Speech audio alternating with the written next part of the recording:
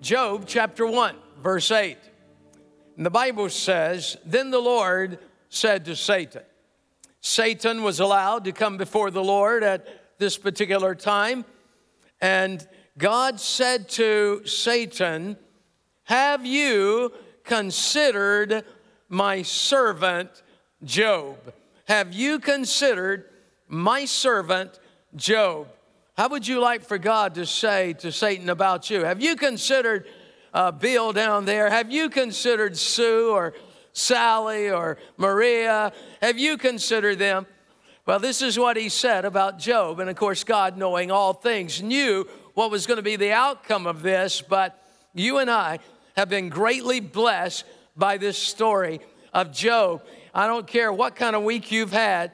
You can sit down and start reading Job, and by the second chapter, you should be feeling better about your life, all right? So the Lord said to Satan, have you considered my servant Job, that there is none like him on the earth, none like him on the whole earth, a blameless man, an upright man, one who fears God, and that simply reverences God to the point that he shuns evil. So he fears God and he shuns evil, devil.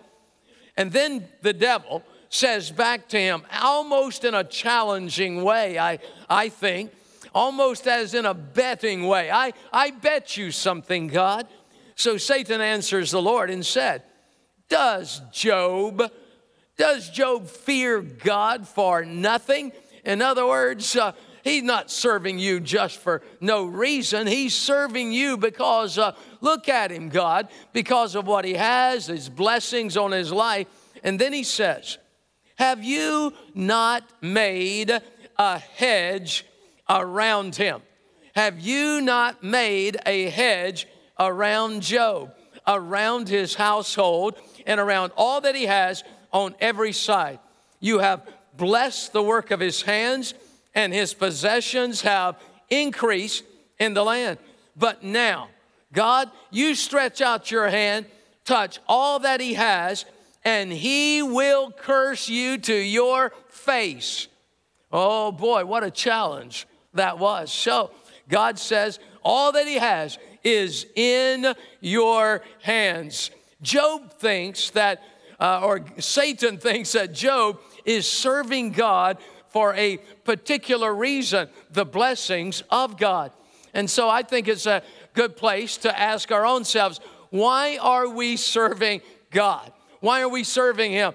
I trust and pray for every one of us. It's because he redeemed us by the blood of the Lamb. He took us out of darkness, brought us into his glorious light, and we are forever thankful. I am certainly not serving God for what I can get from God. I am serving God, and I know you feel the same. You're serving God because he saved your soul, and you are forever thankful for it. Say amen. All right. So as a result of that, the first day I got saved on a Tuesday afternoon, what I didn't realize was when I bowed my knee before God and asked Christ to forgive me at 19 of all my sins, at that point, the blood of Jesus Christ shed on Calvary covered every one of my sins, washed them all away as far as the east is from the west. Some of them, it says he washed them to the depths of the bottom of the sea, never to be remembered against me again. And on that Tuesday afternoon, I got up from that little old country church, walked out with a hedge around my life. I mean, literally, I didn't know it. It was a secret to me, but a hedge around my life. Angels standing around me. I got in my Camaro. They got in my Camaro. All right, so I didn't see them. It was a secret to me, but just as sure as I got in, they got in because a hedge was around my life. And guess what? A hedge was around your life also. And still this day, you are walking with a hedge around your life. And I believe, I'll go ahead and tell you now, I believe it is an angel or more angels surrounding you. And anytime the old enemy tries to get to you, there's an angel standing there that they cannot get past, thank God. Now, let me tell you, even Christ said in John chapter 10, I think it's 14, he said, the devil is coming, or Satan is coming to me, and he will find nothing in me. There is nothing in my life that he can get a hold of or put a claim on in my life. And so this is what I want to challenge you with today. We don't want to do anything that the enemy is going to have a claim on in our lives. And we'll get that toward the end. But there are people, unfortunately, that God has provided this incredible angelic hedge, this protection, this blessing from God over our lives. And it is diminished because the enemy can claim something in our lives. So we're going to get to that, but not now. All right. This hedge was real in Job's life. How do we know? Satan had tried to get to him. Satan had tested him. He had gone to every angle to try to get to it, to his kids, to his wife, to his prosperity, but was unable to do so. And why was he trying to come against Job? Maybe it was because Christ said, or the word says, that he was the richest man in all the land. The truth is, Job could have been the richest man in all the world at that point. The Bible says he had 7,000 sheep. Look, I've never been around sheep, but that's a lot of I'm telling you, 7,000. I mean, that'd drive you crazy just being around 7,000 of that. And then he had 3,000 camels. Can you imagine trying to water 10,000 camels? They drink gallons of water when they go to drink after they expended all or the reservoir in their bodies. All right, 500 yoke of oxen and 500 donkeys. It just goes on and on. This was a rich dude. And he also honored God. So when you get anybody that has a lot of wealth, people know about it. People knew far and wide who Job was. They knew that he was a wealthy man. And they also knew and had heard that he reverenced God, that he was a godly man. So he had influence on people's lives because of his wealth and because he honored God. So for that reason, I believe alone, Satan did everything he could to get to him. But just because you don't have wealth doesn't mean that he's not after you also. But the good news is he's not getting you either, and by the grace of God. Now, well, a hedge, what is it? In the Hebrew, it means shield or wall. It's like a shield around you. It's like a wall around you. The Hebrew word for shield means to cover you. This anointing, this angelic presence, this shield, this hedge, it covers you. It surrounds you, the meaning of it, and it defends you. It is a place of covering, protection, and blessing in your life. And that's exactly what God wants to do in every one of our lives, to walk knowing there's a hedge around our lives. You do not have to be afraid of this virus in Jesus' name. And so if for whatever reason, and listen, that doesn't mean that if you want to wear a mask, that's not a sign of disbelief or unbelief. Don't think that, all right? But those of you with a mask, don't judge somebody that's not wearing it. And those of you not wearing it, don't dare judge somebody who is. We don't judge people in that way. I said we don't judge people in that way, all right? So we don't mock people. We don't make fun of people. No. Dear Lord, have mercy. I tried to wear one after the first service. The crazy thing kept falling off my nose. I couldn't, I need a bigger nose, I guess, to hold it up. But anyway, or a different mask, one or the other. Job chapter 1, verse 5. Here it is. So it was when the days of feasting had run their course. The children, 7 sons, 3 daughters, they feasted a lot. This is so indicative of children who grow up in great wealth. they don't appreciate it typically to the extent the parents did that helped bring that wealth around or into being. So there's a lot of feasting going on here. I'm not putting them down, just stating a fact, all right? So Job would sin and sanctify them. Job would sin and sanctify his children. And he would rise up early in the morning and offer a burnt sacrifice or offering according to the number of them. So he would offer up 10 burnt offerings. What is a burnt offering? It is an offering of a sacrifice of an animal, shedding of the blood that would turn away the wrath of God.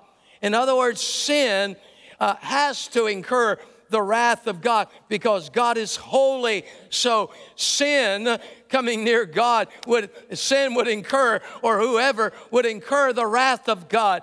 So a burnt offering turned away the wrath of God. This he did according to the number of them. And Job said, it may be that my sons have sinned and cursed God in their heart. So I'm going to offer this burnt offering so that the wrath of God would be turned away from my sons. This Job did regularly. Dads, let me say to you, it is certainly, as Job did, it is certainly our obligation to pray for our children, our grandchildren. Josh, my son, and daughter-in-law were just here with their 5 children under the age of 9. Pray for Alice and I for recovery. Thank God tomorrow is Unlabor Day. All right, so I thank God for it. But so it's exciting. It's interesting. Last Saturday, I was cooking breakfast for 5 Munchkins. All right, whatever you want, here you go. All right, so anyway, but I pray for them on a regular basis. Alice prays for them. They're on their way back today, and usually in the morning I'll start praying. I'll pray for Alice, and then I'll pray for Kevin and Danielle and Cassie and Carly. And yesterday the twins had their 12th birthday, but Canada is closed, so we couldn't go.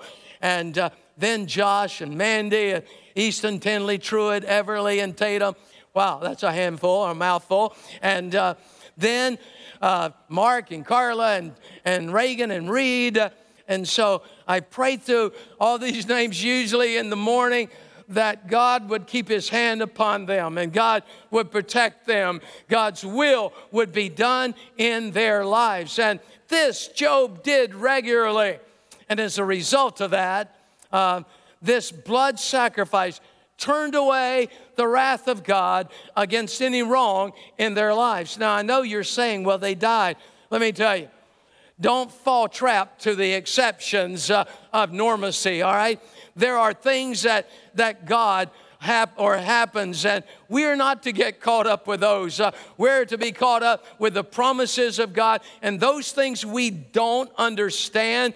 We just say there's something better than understanding all bad things, and that is trusting in God when we don't understand the bad things. So we trust him anyway. Well, the word sanctify means to declare holy, means to be set apart, to purify, free from sin, made acceptable. Hebrews chapter 9, 22. And according to the law, almost all things are purified with blood. And without the shedding of blood, there is no remission. Well, remission is simply the cancellation of a debt. Cancellation of a debt. So, how many of you in this building, you have zero debt in your life? Everything you have is paid for, no debt whatsoever. Anybody here? We're going to applaud all 3 of you right now. All right, so I applaud you, yes. How many of you have a little debt? How many of you just have a lot? You're praying for Jesus to come back. Okay, you know he's going to send you back down here to pay that off. I'm just kidding. All right, now maybe those of you that just raised your hand and said you had no debt, maybe you should find somebody who's deeply in debt, pay their debt off. See, that's their problem. They're excited about somebody else paying it off and not themselves. That's their problem, I'm telling you. You pay it off. No, we're not suggesting that, because then they'll just run it up again. You need the discipline of paying it off so you won't run it up again. But what if somebody did just pay all your debt off? And you would certainly be thankful. You would be filled with praise. I can't thank you enough. And you go on and on. Well, something greater happened in your life. When you were born again, Jesus paid a debt you could not pay. And he wiped away all sin against your life. Oh, thank God. Hebrews chapter 13, verse 12 says this: therefore, Jesus also, that he might sanctify, free us from sin, set us apart, make us acceptable, that he might sanctify the people with his own blood, suffered outside the gate. Thank God forever. Well, I said earlier, I believe this hedge certainly involves angels also around our lives, God's protection, God's blessing, the Spirit of God within us. But yes, I believe angels around to guard against whatever. And so we see this as an absolute incredible thing. I want you to understand today, and even if there's some wrong in your life, you're going to get it right. So today, before you leave, and you're going to walk out of this place, walk into the parking lot knowing you got an angel. He's right there in front of you. Nothing's going to happen to you. You claim it. You confess it. Don't you dare confess negative over your life. You claim, I walk under the blessing of God. I walk under the protection of God. I walk under the anointing of God. And I walk under the hedge of God. Now, it's not a thorn hedge. No, it's an angelic divine hedge around your life. Psalm 34 verse 7 says this: the angel of the Lord encamps all around those who fear him, fear God, reverence God, which causes them to love God so much they shun sin. Let me read it again. The angel of the Lord encamps around you, all those who fear God, and delivers them. Praise God forever. Now, Christians generally know what they should do. They know they should read the Bible. They know they should pray. They know they should give. They don't always do these things, but they know they should. They know they should disciple people, win the lost. There's a lot of things Christians know they should do. But sometimes, and many fall into this problem, some Christians don't fully understand the magnitude of what can happen when they don't forgive. Now, when I said earlier in John 10 and 14, Jesus said, Satan comes and he finds nothing in me. He finds nothing in me of him. Nothing in me of him. Nothing that he can associate with himself. But unforgiveness is something the enemy associates with himself. Now, listen to me. Some of you have been hurt more deeply than I could ever even imagine. Some of you have suffered such pain, such loss. This morning, such a beautiful sight. Someone had invited a family, a young family with 2 small kids, and a man, he was a big guy. Big guy. First time walked in, God touched his heart. And when he came up outside afterwards, literally broke down in tears and weeping at what God did in his heart in that first service, especially in regard to forgiveness. And I didn't ask him what it was about. I just saw the results and the aftermath of what he let God do in his heart. But for some of you, you've had all kind of tragedy in your life. Maybe some of you, your siblings slipped in and stole the inheritance. It's been 20 years and you still haven't talked to them. They took it all. How horrible. And it is horrible. I agree. It's horrible. But it's more horrible for you to be 20 years later still with that stuck in your system, in your spirit, and still you walking in such a way that you're not walking in the blessing of God like you should be walking. Some of you, yes, had them take it away, all of it. Ripped you off, a business partner, ripped you off of thousands and thousands and thousands. One man this morning told me, said, I loaned a pastor $15,000. And I'm like, you did what? That's the last person you should loan. You loaned a pastor. Oh my God, I'm a pastor, that hurts. And so anyway, first of all, I'm not going to borrow $15,000 from somebody in the church. And that wasn't here, okay, obviously. And if it was one of our associates, guess what? Next week, deduct out of paycheck, all right? Deduct, next week, deduct. Going to pay that guy back. And so anyway, you've been done wrong. That $15,000 still hasn't been paid back and no mention of it.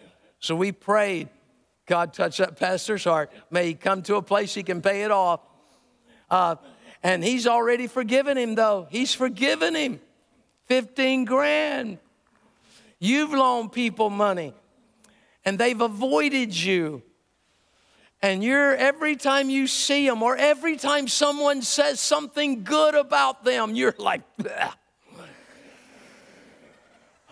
And then you say, let me tell you something.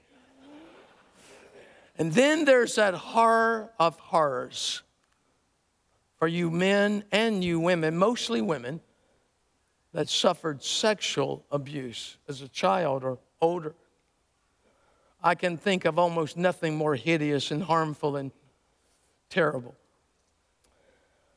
But if you have not forgiven that person, I plead with you before you leave this auditorium to forgive them. I plead with you not to walk out of this building because that is impacting your life. See, if you want to walk and behind the hedge and the covering of God, if you want to walk in all that God has for you and the great blessing He intends for you, you've got to forgive. Even the most monstrous act against you, you've got to forgive. And also, some of you need to forgive yourself. Yeah, you need to forgive yourself. There was a person years and years ago, they were already dead. I had to forgive them. You say, that doesn't make sense. I just needed to forgive them, all right? I just needed to say it with my mouth. I forgive them, Lord. I hope they're with you. But I forgive them. I don't want that stuff in my life. And maybe some of you, you're the transgressor. And you have never gone to someone you have transgressed against and asked their forgiveness. Maybe it just happened that you're the pastor that borrowed the $15,000 and you slipped in today. Oh, my Lord. I'm excited. Anyway, wouldn't that be wonderful? That would be the grace of God on your life. And some of you are sitting here and, oh, my God, I borrowed $15 last week and I hadn't paid it back. I'm going to get it back to them today. Well, you better. I can tell you right now, somebody loaned or borrowed 50 cents from me in the 5th grade. They still haven't given it back. I'm just telling you. And I want you to know I hadn't forgot it either. I've forgiven him. I've forgiven Ronnie Mooneyham. I forgave you, Ronnie. I've forgiven him, but I hadn't forgot it. But the good news is I can remember it forgiven. That's my memory. I tack on forgiveness to my memory. Ronnie, you're forgiven. And you can do the same. They may never pay you back. They may never pay you back. But you can forgive them. And the one that did you the most harm, you can forgive them. Why? Because you don't want them to have a negative impact on your life. And furthermore, why should you forgive? Matthew chapter 6, verse 14 says this, Jesus said this after the model prayer, the Lord's Prayer. He said, for if, conditional, if you choose to forgive men their trespasses, your heavenly Father will also forgive you. What a powerful statement. And then he goes on, but if, conditional, you do not forgive men their trespasses, neither will your Father forgive you your trespasses. How many of you want your trespasses forgiven? Absolutely, positively. That's why today you're going to choose to forgive others who have trespassed against you. You're going to forgive yourself. You're going to make a decision, even if you sexually abuse somebody, and it may bring serious consequences. You go to them and ask forgiveness. Why? Because Christ says to us, he wants us to walk under God's forgiveness. And in order to do that, we've got to forgive. Secondly, Christians, how they hinder that hedge is they simply don't have a repentant heart. When I first was born again, I didn't know this. I wasn't taught this, that I should, if I did anything wrong, I should immediately ask God's forgiveness. I didn't know. And so I didn't. And it got to the place where I was like, I'd come to God and I'd say, God, forgive me. Lord, I promise you, if you forgive me, I'll never do it again. Now, did I sin after I came to Christ? Yes, I was 19 and I sinned. I didn't sin big sins like some of you, but I did sin. Some of you just whopper of a sins, all right? Mine was just little sins, but they're all sins, but yours is bigger. Anyway, and so I'd come to God and say, forgive me, I'll never do it again. And then what would happen? I'd do it again. And then I'd feel so embarrassed because I already told God that I wouldn't do it again. And I'd put it off. Sometime a week or two, and then feel so miserable. I'd fall on my face begging God to forgive me. Finally, I learned if I did something wrong, I'm simply to come to God and say, God, forgive me. Forgive me, oh Lord, and go on. You say, Pastor, that's too simple. You should suffer somewhat, or just seems too simple. No, I'm telling you, God's forgiveness is so powerful, so instantaneously, that you can walk in here, you have committed some grievous sin. You say, God, I repent. God, forgive me. God forgives you, washes it away. Just like Job, when he offered those burnt sacrifices, it turned away the wrath of God. When you ask forgiveness of God, it turns away any wrath of God over your life. You get the hedge restored. Say amen. Absolutely, get the hedge restored. Finally, everything was gone. And now the enemy asks for his body, for sickness. And God says, do whatever you want, but don't take his life. See, Satan thought that Job, if he took all of his wealth, he thought that Job would curse God and die. Let me tell you, it's pretty hard to come from wealth and then end up poor. But Job, even though he had great wealth, the biggest ranch in town, the richest man in the area, and now it's all gone. And yet he chooses, God, I'm not serving you because of what I had. I'm serving you because I love you and I honor you. And so then the devil says, well, I'll tell you what, God, if you allow sickness into his body, you break his body or allow me to break his body, and he'll curse you. But Job did not curse him even after his body was broken. And then of all things, make sure you've got good friends. These three jokers show up in Job's life. His friends sit down, and instead of weeping with him and falling on their face before Job, Job, we need to talk to you. Here he is scraping boils from his body with broken pottery. He's covered in boils, and some think it's the kind of boils that literally worms would be in. From his top of his head to the bottom of his feet, he couldn't even lie down on his side. They were everywhere. And he's scraping his body. And they're over there, Job, we need to talk to you. You got some problems. And one of them says, I think this is pride, Job.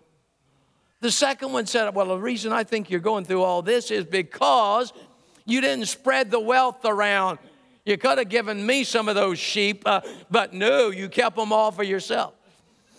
Then the third one said, I know what the problem is, Job. I think you have sin in your life.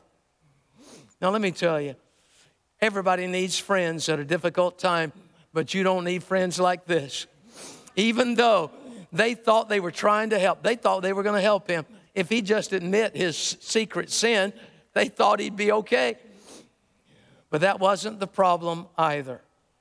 He was setting a standard of testimony for you and I that he did not know about and was not aware of. We need to be very careful what we say at a difficult time in somebody's life. One of the most sensitive times, I guess, is when people are, we're at a funeral and a loved one has died. You need to really watch what you say. And I know it's difficult. We all want to say something, but it's better not to say anything than to say the wrong thing.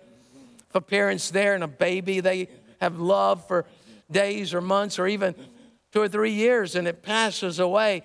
No, we don't come up and say, God just needs another angel in heaven. What? God's got all the angels he needs in heaven, all right? So now they're just trying to help, but it's the implication is God needed him, so he came down here and took him because you don't really need him as much as God needs him. How silly. First of all, God doesn't kill babies. God doesn't kill anybody. We live in a sin-sick world, fallen by the sin of mankind.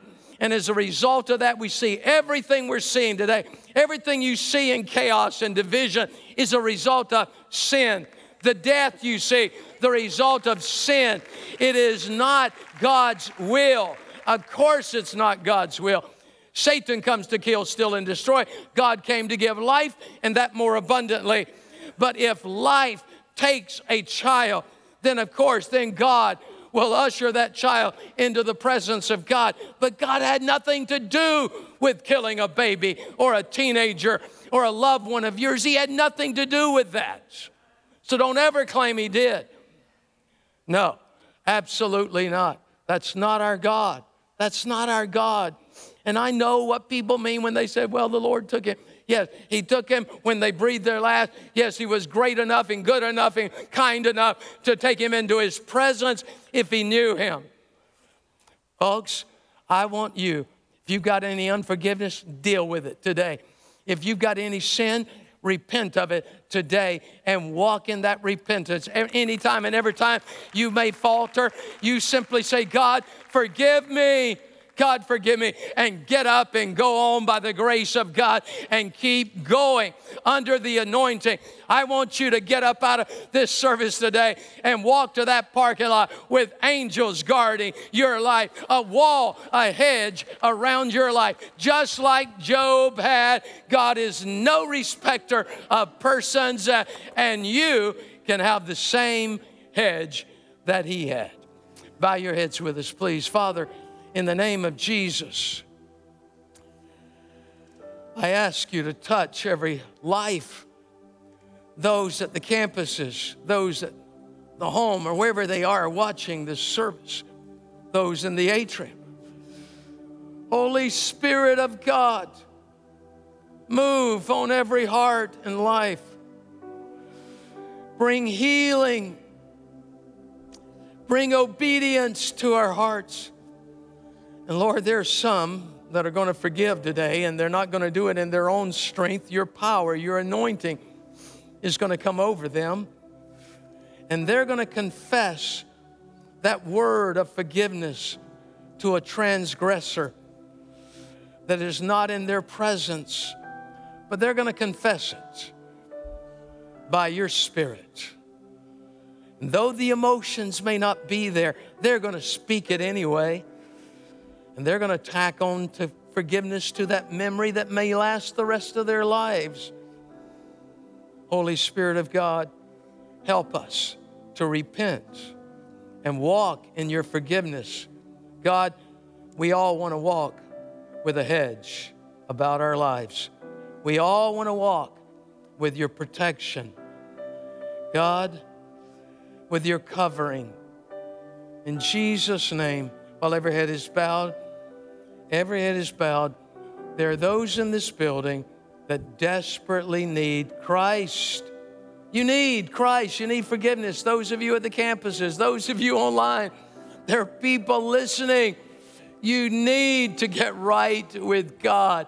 It is so simple, so easy.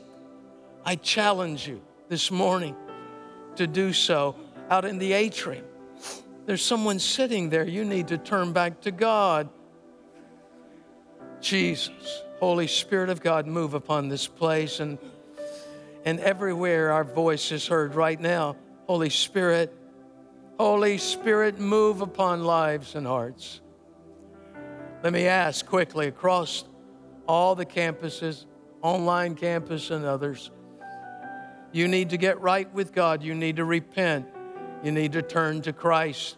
You need His forgiveness. Slip your hand up high. Do it now. Let me see it. There at the campuses, lift your hand high. Do it now. Lift it up. Yes. Others, quickly, just lift it up. You need Christ. You need forgiveness. You need to get right with God. In the risers, lift it up. You need Christ. Anyone else? Out in the atrium, at the campuses of Michigan Street and Red Bug Lake, wherever you are. And now let me ask another thing of you. You sat here hearing the Word of God, what Jesus said about your need to forgive. How many of you need to forgive somebody? Maybe it's even yourself, but you need desperately to forgive somebody. Lift your hand high. Do it now. Do it now. All dozens of hands probably should be going up at each place. They're at home. There are people that at home you need desperately to forgive. Anyone else? Just acknowledge that. That's part of it. Somebody's coming into your mind right now. You need to let it go. You need to forgive. Anyone else? Anyone else? Jesus, my God. That includes those of you that need to go to somebody and ask their forgiveness. You need to go to somebody, say, hey, I hadn't paid you back. Forgive me. I'm going to work on that. Please bear with me. Or make arrangements, whatever you need to do. Let's make things right with others. Stand with us, please. Everyone standing. Pastor John is going to lead us in a chorus. And when he starts this chorus, I want you, wherever you're at, I want you to move toward this altar area. I want you to move. Those of you that need to get right with God, I want you to come. Don't dare walk out the back doors. I pray the Spirit compel you not to go that way until you made right things with God. And so come this way. And also, those of you that need forgiveness, you need to forgive somebody. Whoever it is, or you need to go to somebody. Before you go to them, come to this altar and ask God to help you. So step out and come. Right now, as Pastor John leads us, these altars are open. You need to come. You need to be here. Regardless of whatever it was that you raised your hand, step out and come. Do it now. Jesus. Everything I am. Jesus. Holding nothing back.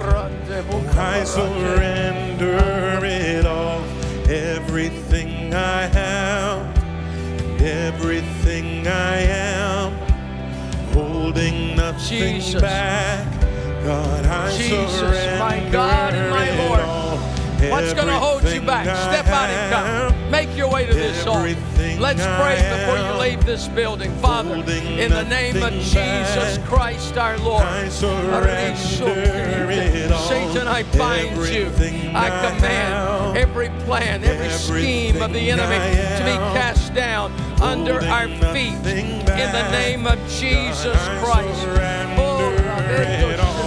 Everything Holy I Spirit of have, God, move on every heart, every life. Holy Spirit of God, move by your Spirit, oh God, on each life in this place, Lord. Yes, there are others. There's still time. There are others. I feel compelled to just one more time say to you, make your way to this altar. What would you do to get right with God? And so I believe part of that plan for your life today, by God's help, is to come to this altar. And so doing, you're humbling yourself before others and before God. Pastor John, lead us in prayer. There's still time to make your way here and pray before you walk out those doors. So let's pray. Congregation, slip your hand in this direction. Pray with us right now, if you would, please. Father, in Jesus' name, thank you so much for speaking to our hearts today. God, we respond to you with our obedience, Lord God, with our focus on you, Lord God, and your will for our lives. Lord God, we do pray that you would forgive us even as we forgive those who've trespassed against us, God. We release, Lord God, those things that we've held on to into your hands, Lord God. And we release also our sin, our transgression, Lord God, into your hands so that you can wipe it all away and cleanse us totally and fully, Lord God.